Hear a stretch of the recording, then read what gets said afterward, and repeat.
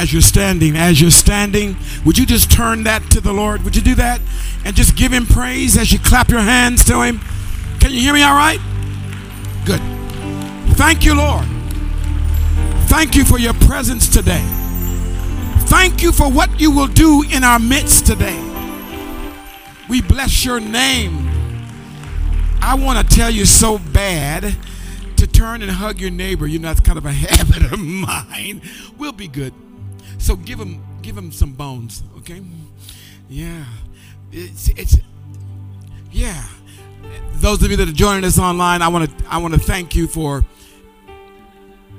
joining us online. May God bless you today. May the Lord minister to you today. And this is our time for communion. So those of you that are at home, if you have some fruit of the vine and some bread available for your family, we're going to have communion together.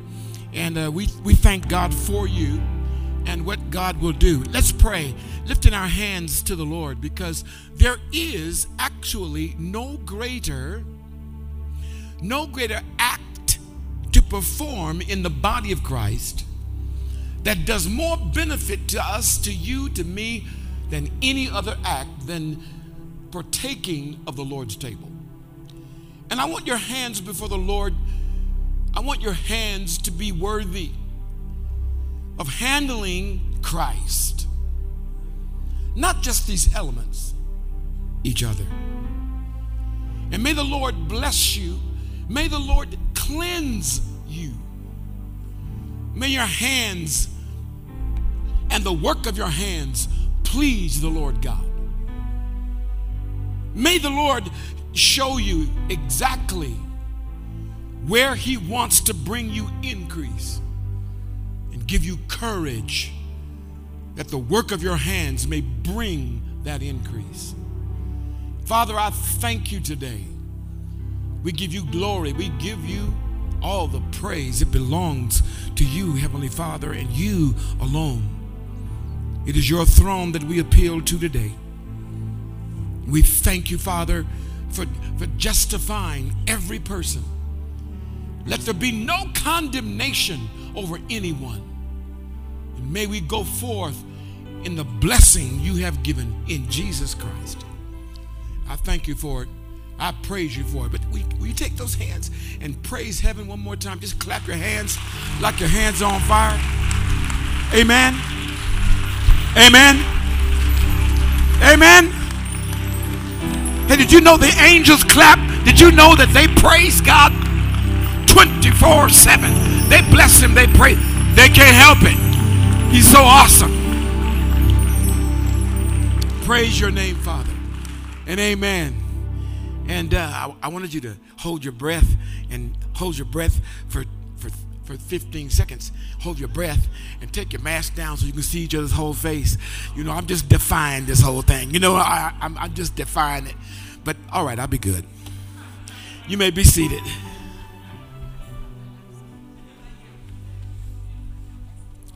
I walk in the store, they think I'm a bandit. Now everybody's a bandit. That's all right. He's going to vindicate us all. Amen.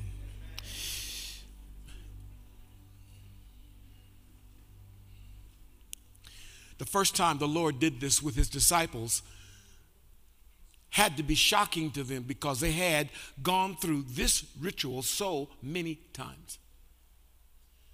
For 3 years, as he walked with his disciples and opened to them who he was, what his mission was, and who they were. Every time they met together in a home, in a room, which the Lord he had designated this room, when they met there every time, as is Jewish tradition, always bread and wine. It was a way of life. But this time, when they met, very, very close to, quit pinching that baby. I'm not telling you. You're not going to let me mess with you, man. Somebody was talking to me. I was talking to someone on the phone this weekend, and I told him, I said, I grew up in church, literally. My mama had me and then put me under the pew. And she was the pianist, so the piano was over there. And all of us, we were sitting on this front row, and, all 5 boys, 2 girls. We sitting on, but when we were babies, she just put us under the pew. There was no children's ministry. So literally, I grew up under the pew.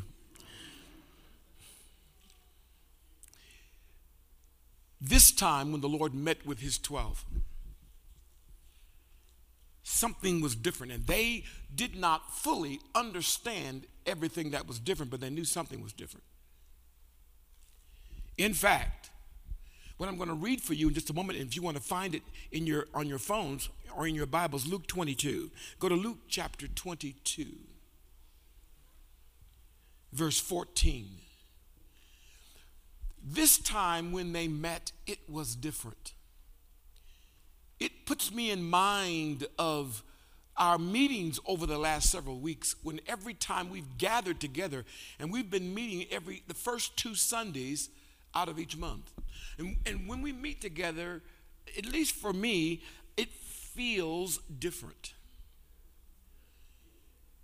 Some of you received a call a few days ago about being here today, and there's good reason. Because as we perform and as we partake of what the Lord had them partake of today, may that difference become clear in your mind. This time when they met, as many times as they had met and had bread and wine, as is customary, it's simple hospitality. Carol and I visited Jerusalem, and we were able to partake of you would call it, I would call it flatbread. Some of you would call it pita. It's similar to that. It's got seasons, it got hyssop seasonings on it's absolutely wonderful. And we've seen that. This is customary. Actually, if you're over 50 years old in this building today, you might remember as a child that it was customary if you had guests in your home. Not necessarily so today, still is in my home. If you come and visit a home, immediately someone will offer you something to drink and something to eat. That was just what you did. Sometimes I feel like that's been lost. It was just a part of good hospitality. And when they all came in the door, the first thing they did, having walked on the dusty streets of Jerusalem, is they had a basin of water and towels. And the first thing you do when you came in a home in Jerusalem is you would slip out of your sandals. And there was a stool there. You would sit, and the person in charge of hospitality in the home, they would perform a courtesy of washing your feet. It was just what you did.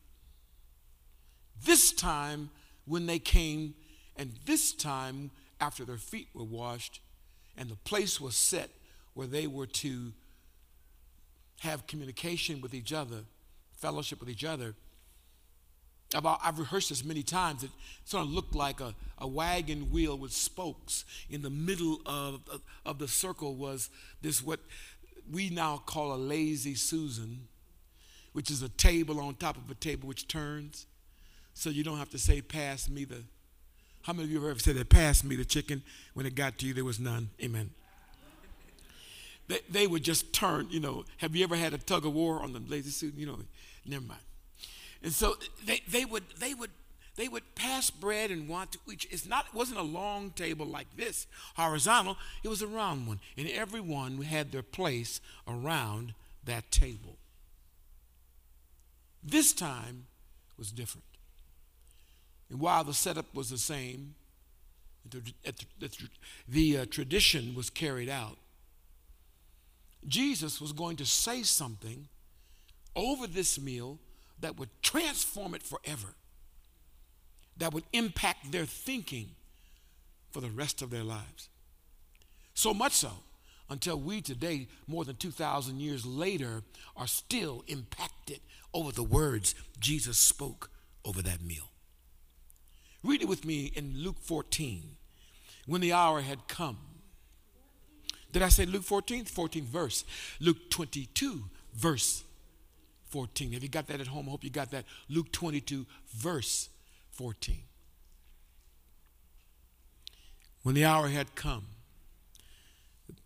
Forgive me, but this phrase is used several times in the scripture. It's very significant. When the hour had come is a designated time in history. It marks something that will bring change forever. When the time had come, he reclined at the table and the apostles with him, and he said to them, I have earnestly desired to eat this Passover with you before I suffer. I have earnestly. He would say, I have so, can you give me some colloquialism? Give me some present vernacular. I have so, say it again. Eagerly. Give me another one. Desperately. Passionately. Put something in the chat for me. Put something in the chat that sort of is a synonym for the word eagerly. Anybody? Deep desire. That's what it expresses, a deep desire. I have earnestly desired to eat this Passover with you before I suffer. For I say to you, I shall never, listen to this, I shall never again eat it until it is fulfilled in the kingdom of God.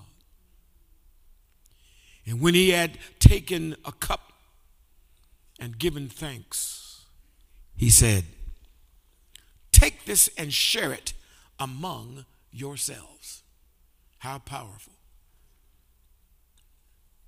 For I say to you, listen at this phrase, I will not drink of the fruit of the vine from now on until the kingdom of God comes. And when he had taken some bread and given thanks, notice he takes the bread first.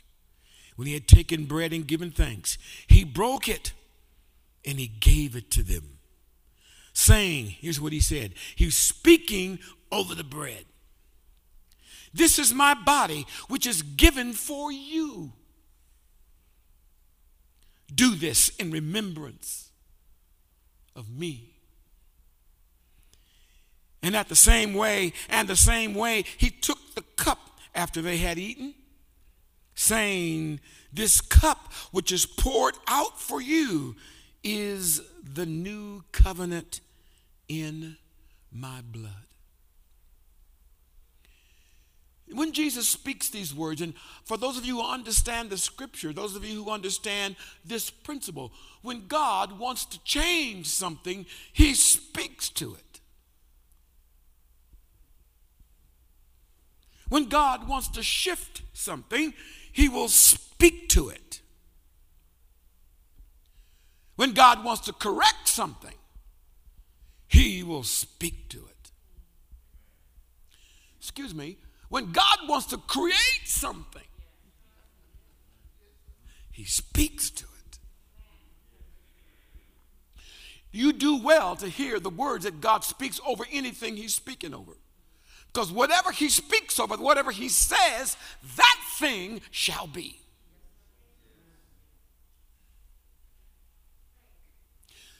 So the Lord gathers them. They are at the table. The bread, the wine is there. But this time it's different. I'm sure they don't know exactly how or why, but they know it's different because they've never heard Jesus say this. I have wanted to eat this with you. He's talking like a man who's about to finish a job or something's coming. And they need to know what's coming, and they need to understand what's coming. I'm convinced he said it this way so that after what he was pronouncing took place and they look back, they would understand, oh my God, that's what he meant. I want to do this so bad. I want to eat this with you so bad. I've desired this. Then he turns around and says, you know what? From now, I won't eat this. I won't drink this with you anymore until my kingdom is fully come. So you know it had to be important. I say it to you this way because when he says, I won't eat this until the kingdom of God comes, write it down somewhere. You might want to, maybe you can put it in your phone. But what Jesus is doing is he's resetting time for them. From this point on, nothing will be the same. He says, in the first time he mentions it, he says, before I suffer. Now you can read the scripture, and several times Jesus would tell them about, the Son of Man must be coming and be put in the hands of ruthless men and mistreated by them and die. But you know what? Things were going so well between them and Jesus, all that he was doing, that they did not want to hear that. It's kind of like believers today that don't want to hear the beginning of the end of days. It's like believers who heard the possibility, please hear me, and all you online hear me, who heard about the possibility of an election being stolen.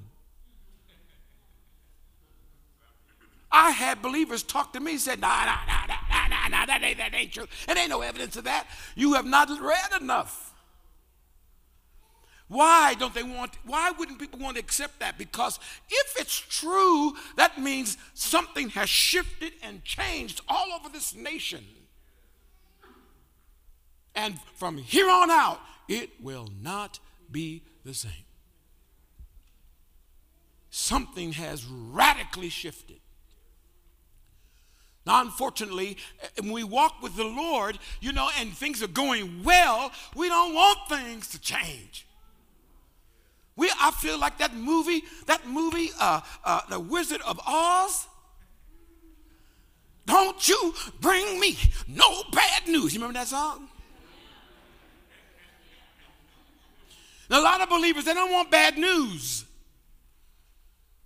Because things are going so well, things have just turned around. I know COVID's been here, but I'm still making money, and I found out more ways to make money, and I can pay my bills, and I got a Tesla that I'm looking at to buy. Come on, clap your hands anyway. And things are going really, really good, So don't talk to me about no travesty. Don't talk to me about no suffering. Don't talk to me about things changing. A lot of the body of Christ is unwilling to hear that our time in the USA has shifted. I promise you from this year out, things will never be the same. Some of you have already got that because your life has been radically changed by this pandemic.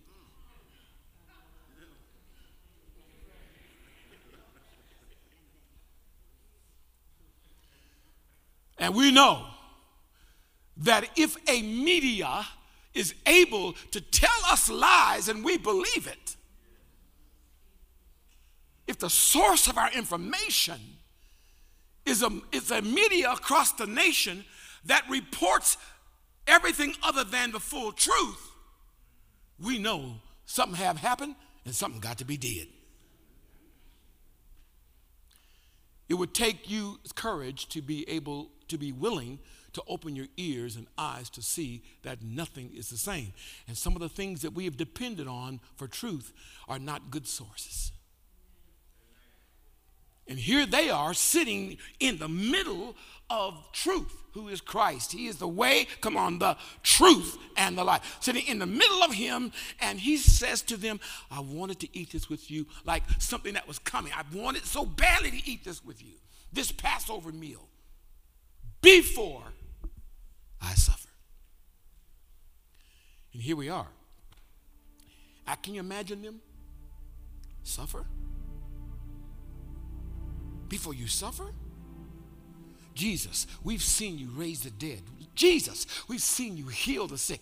Jesus, we've seen justice come for those who were not able. Lord, we've seen men and women forgiven. Lord, we've seen so many incredible things you've done. You're talking about suffering. I don't believe he blinked. From this point on, everything will be different. So the words I'm speaking are bringing change. So he said, bring the bread. He took the bread and he broke the bread. He took the bread. He blessed the bread. He broke the bread. He spoke over it. This bread is my body. This is the Lord God. This is truth itself speaking on the bread. This bread is my body, which is broken. Speaking of the suffering that he was about to go through, because you can't get blood until you break the body. And he speaks over it and he says, this bread is my body, which is broken for you. Whenever you do this, remember these words I'm saying to you today. Remember me. So he prophesies actually that they're going to do it again, and this will occur again and again. Whenever you do, remember me. But as for me, I got to go suffer. I'm speaking this way to you today because I want to announce to you, for those of you who have not understood it, God's reset has already come. In 2019, November and December of 2019, God put the word reset in my heart. I didn't understand it fully. I had read a book about the gospel in November of 2019. And when I got through reading the book, I didn't worry about it, except when it was time. You know, they started asking, what's going to be the word for 2020? And the word comes up out of my spirit, reset. Lord, what is that, reset? I had no idea this word was already being used around the world concerning the systems of the world. It was already being used. Time magazine had from that time, actually published on the front cover, the Great Reset. Look it up. Fact checkers. The World Economic Summit used the same word, reset the global economy.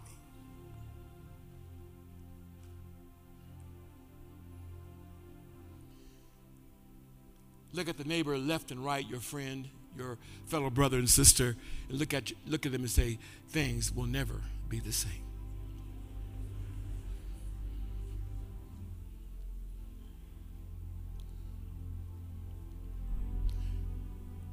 When you reset something, it means to set differently. Set back to zero. It means to put back in place, like you lose a diamond or from a setting, you have to reset it. The breakers the breakers cut off because of whatever overload or whatever. You have to go and, reset the breaker.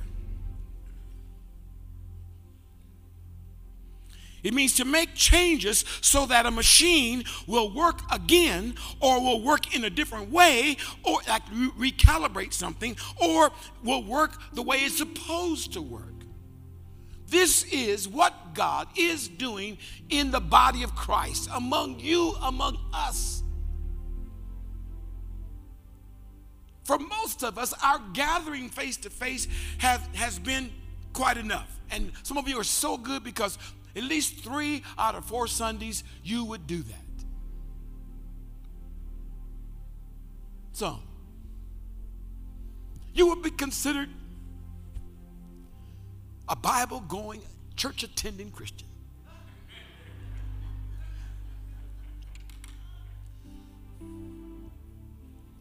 Then COVID comes,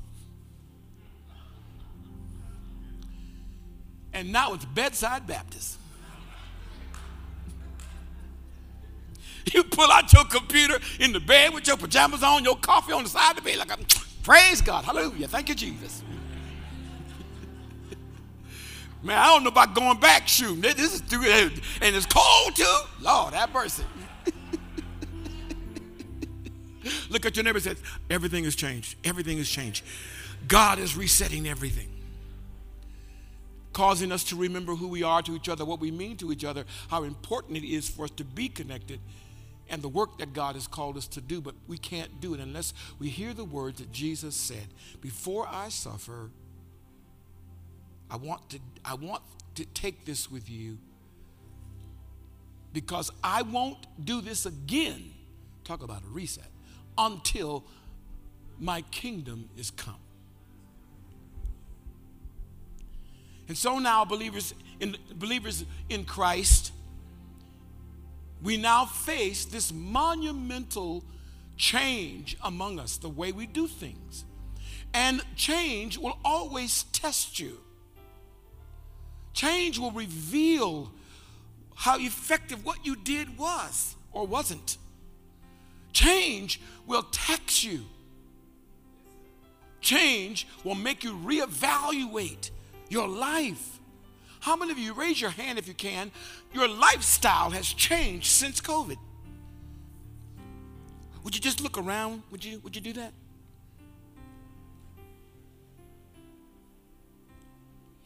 It's amazing. When he said, I will not drink of the fruit of the vine from now on until the kingdom comes.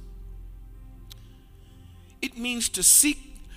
It means to seek under the kingly protection and provision and guidance of God. I want your protection, your provision, and your guidance in my life. I don't want to be anxious about secondary matters. I know that he'll provide my food and my clothing. The kingdom is his present, the kingdom of God is God's present rulership in your life. When Jesus was asked about his kingdom, he said, the kingdom of God is within you. Don't look here, there, no, look within. It is the place where God rules. A kingdom is the territory over which he resides. And wherever he resides, everything he desires, it happens. I want you to evaluate yourself this morning before we partake of these elements. Has the kingdom of God fully come in your life? Has his rulership, his kingliness? I learned a new word yesterday listening to some of the saints pray online. The word was dopeness. Has his dopeness come into you? Are you dope to God? Has his dopeness come into your life? Does God think them people there, they dope? I get off on those people right there because they do my will. They do stuff the way I want it done. They love each other the way I want them to love each other. They stay married. They don't even get divorced. Lord, have mercy. Clap your hands if you understand what I just said. They love them. They love their parents. They love their children. Until my kingdom is fully come, I will not do this with you like this until then. And of course, we all know about the marriage supper of the Lamb. But when he said, until my kingdom comes, we need to ask ourselves, is his kingdom come into our own personal lives? I want you to bow your heads and pray with me and say this out loud. Father God, come and reign in my life. Banish all alien alliances. Hold sway in my heart. Give me into the paths of righteousness. Guide me in those paths for your name's sake.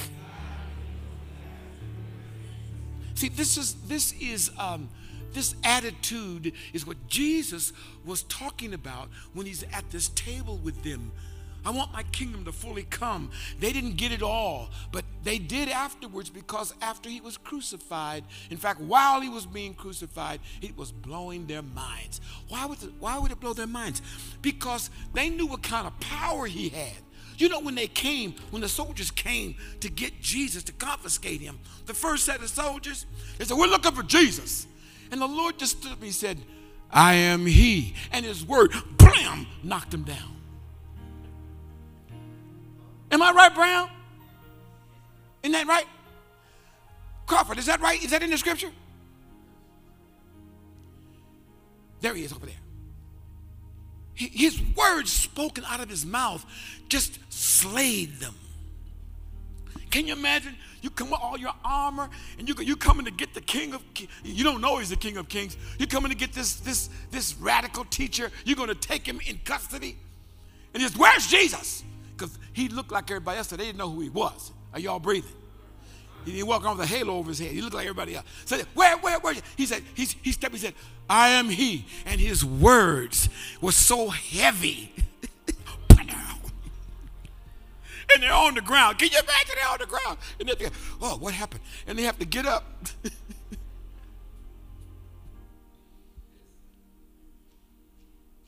That happened a little bit after he told them what he's saying right now. This meal that we eat now commemorates a reset in your life. And before you eat it, we must remember the words of Paul when he writes in 1 Corinthians chapter 11. Those of you that need to look at this, please look at it in your time of devotion. 1 Corinthians chapter 11, he gives further definition and understanding of the meal we eat here today, which has been a tradition of the church, a sacrament of the church for more than 2,000 years. It's partially what makes us the church.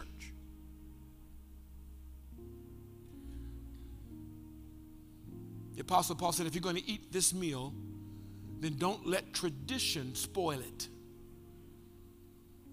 At that time, the Corinthians, they started making it a party. Can you imagine coming to communion?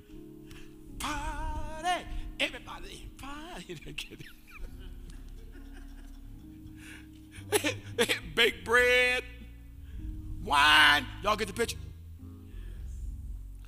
The Corinthians had diminished this meal to a party. And the Apostle Paul begins to bring correction to this. Don't forget, Jesus had this meal in light of his suffering for you. So don't take this meal lightly.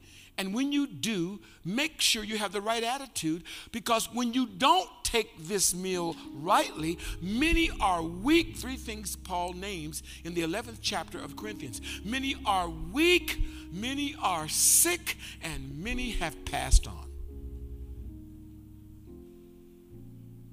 But let a man examine himself, that he might receive this meal in a worthy manner. What is a worthy manner? Well, first of all, you don't come to this meal like, I got it together. You don't come to this meal bragging about what you have accomplished.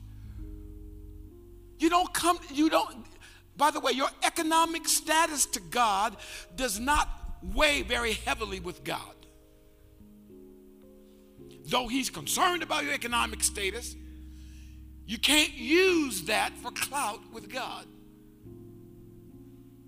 By the way, any time we attempt to make our money, our value of our worth is deplorable to God, because there's no amount of gold in the world, or silver or platinum or any precious thing. No amount of it can buy your soul.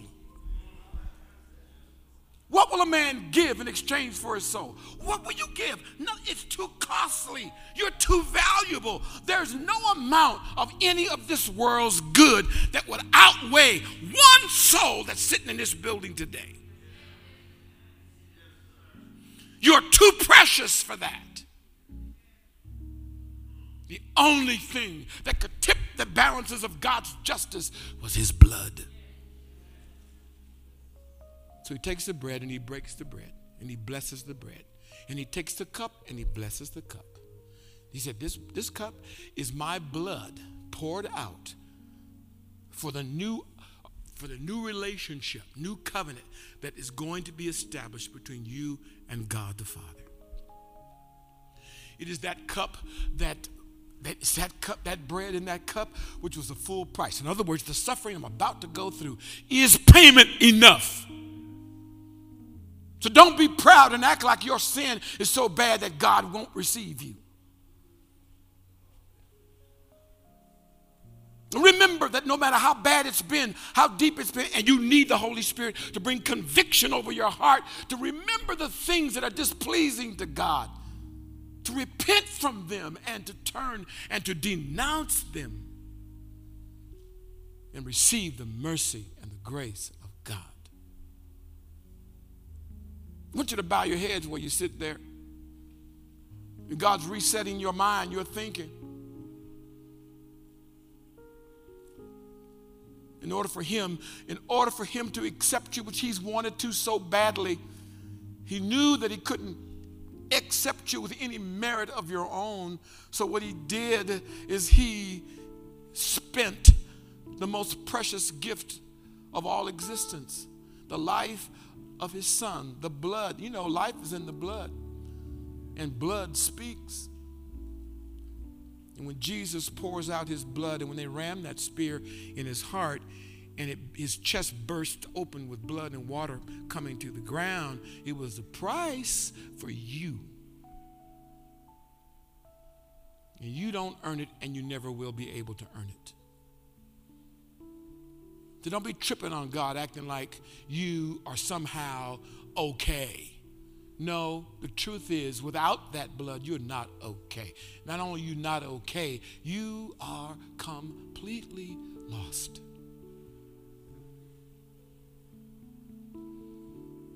Unfortunately, very few people talk about hell these days. It's not popular to talk about hell, but it is real.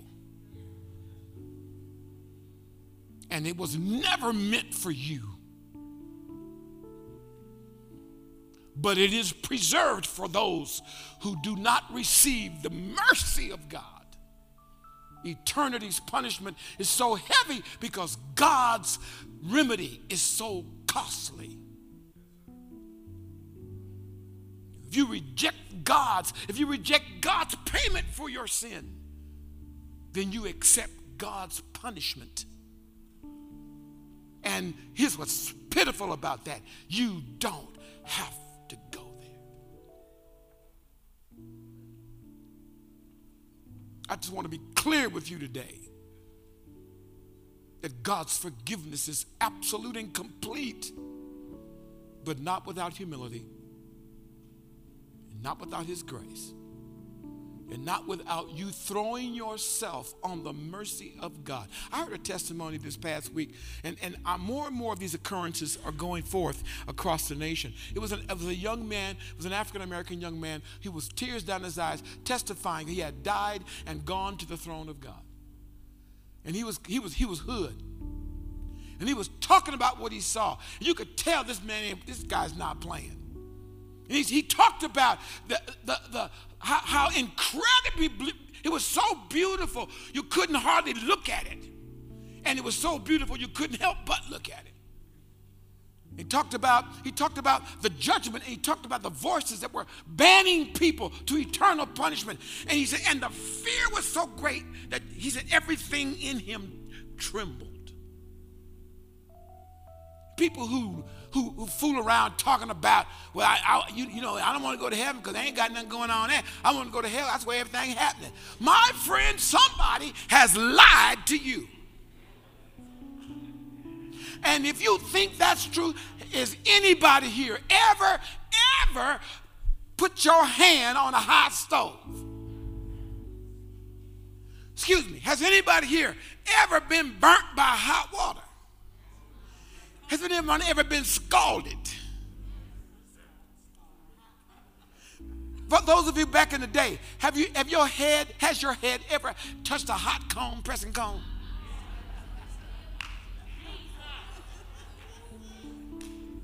How do you know, Bishop? Because I used to have long hair. And back in the 60s, so I'd take the pressing comb, put it on the stove, on a flaming stove, heat up the pressing comb. Don't make it, if it turns red, don't put that in your hair because your hair is gone. But you get that hot, you stick that comb in your hair, and you real slowly, you got to put grease in your hair first. And then you hold it, you just pull it out, and you just pull that, it just cause that natural just to stand up. When you move it, be moving like that. I had the natural and the sideburns. Yes, I did. It's a family affair.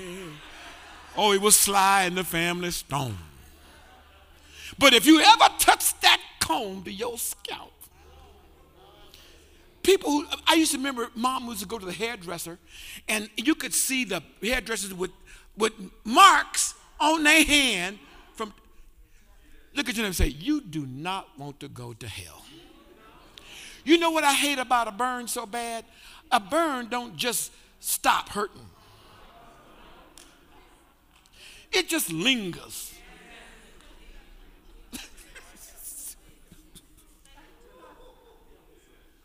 Can you imagine? I don't even want to imagine. Continual torment. What I'm talking about now was a normal preaching of the 50s and the 60s. It stopped during the 70s. You almost didn't hear it at all in the 80s. The reason why the punishment is so horrible is because the provision is so great. With your heads bowed today, let God reset your life the way He desires. Let your life begin to function the way He desires. Don't resist God. Agree with God. Rethink how important the body of Christ is to you according to His word. Rethink your mission from God. Reconsider your purpose in the Lord. I promise you, the first time they had this called the Lord's Supper, first time they had it after the crucifixion, I promise you it was something else. Because everything He said made so much sense. They were, oh my God.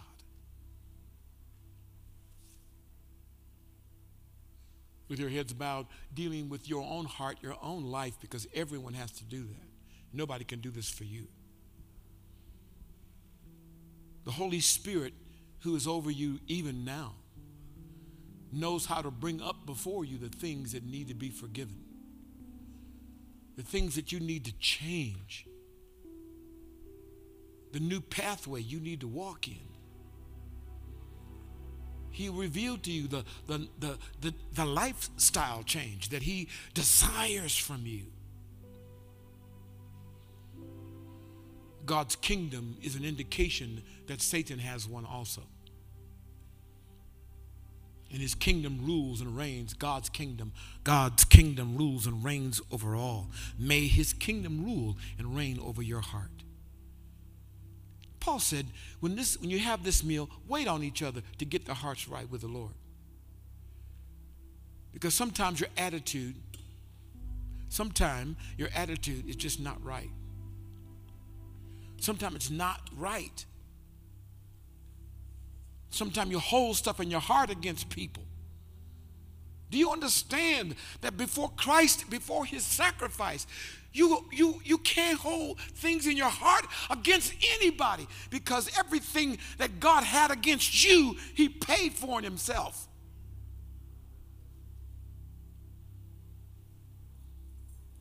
It means that offenses that you hold in your heart towards each other, and usually those offenses get bigger the closer the people are to you. You justify yourself. She shouldn't have. He oughtn't have. If he wouldn't have. And the rest of it. And before God, who so freely forgives you. No wonder he said, pray, when you pray, pray this way, our Father who art in heaven. Hallowed, holy is your name. Thy kingdom come, thy will be done in earth as it is in heaven. Give us today our daily bread. And forgive us our, come on, trespasses or sins as we forgive those who or have sinned against us. And lead us not, come on, saints, into temptation, but what? Deliver us from evil. Lift your hands as your heads are postured toward God. And why don't you just pray that kind of prayer about yourself? Refusing to walk out of this building with the same mindset. Asking the Lord to forgive you. Don't worry, Holy Spirit, He'll bring it before you. Before you take this meal that commemorates His suffering, His death, and His resurrection. I'm giving you a moment to pray right there where you are. To talk to God, to clear your heart, to ask the Lord. In the same way that His words bring change, your words bring change. When those prayers are prayed according to His word. That God speaks over you is so real. Let your words agree with what God has spoken over you. Father, I thank you so much. I thank you for every provision that has been provided in the cup and in the bread. I thank you, Father. I thank you for things that we refuse to believe you could do. We put away that stubborn unbelief and pride, and we accept faith that what you say is real and right and true. We believe that the change that must come will come. We believe that the disease that has come will be healed and be gone. We believe that the animosity will dissolve in the name of Jesus. We believe, Father, that we will be one even as you declared us to be. I thank you, Heavenly Father. Would you equip us? Would you fill us so that we might fulfill your will? We thank you for that. We praise you for that. In that name that is above every name.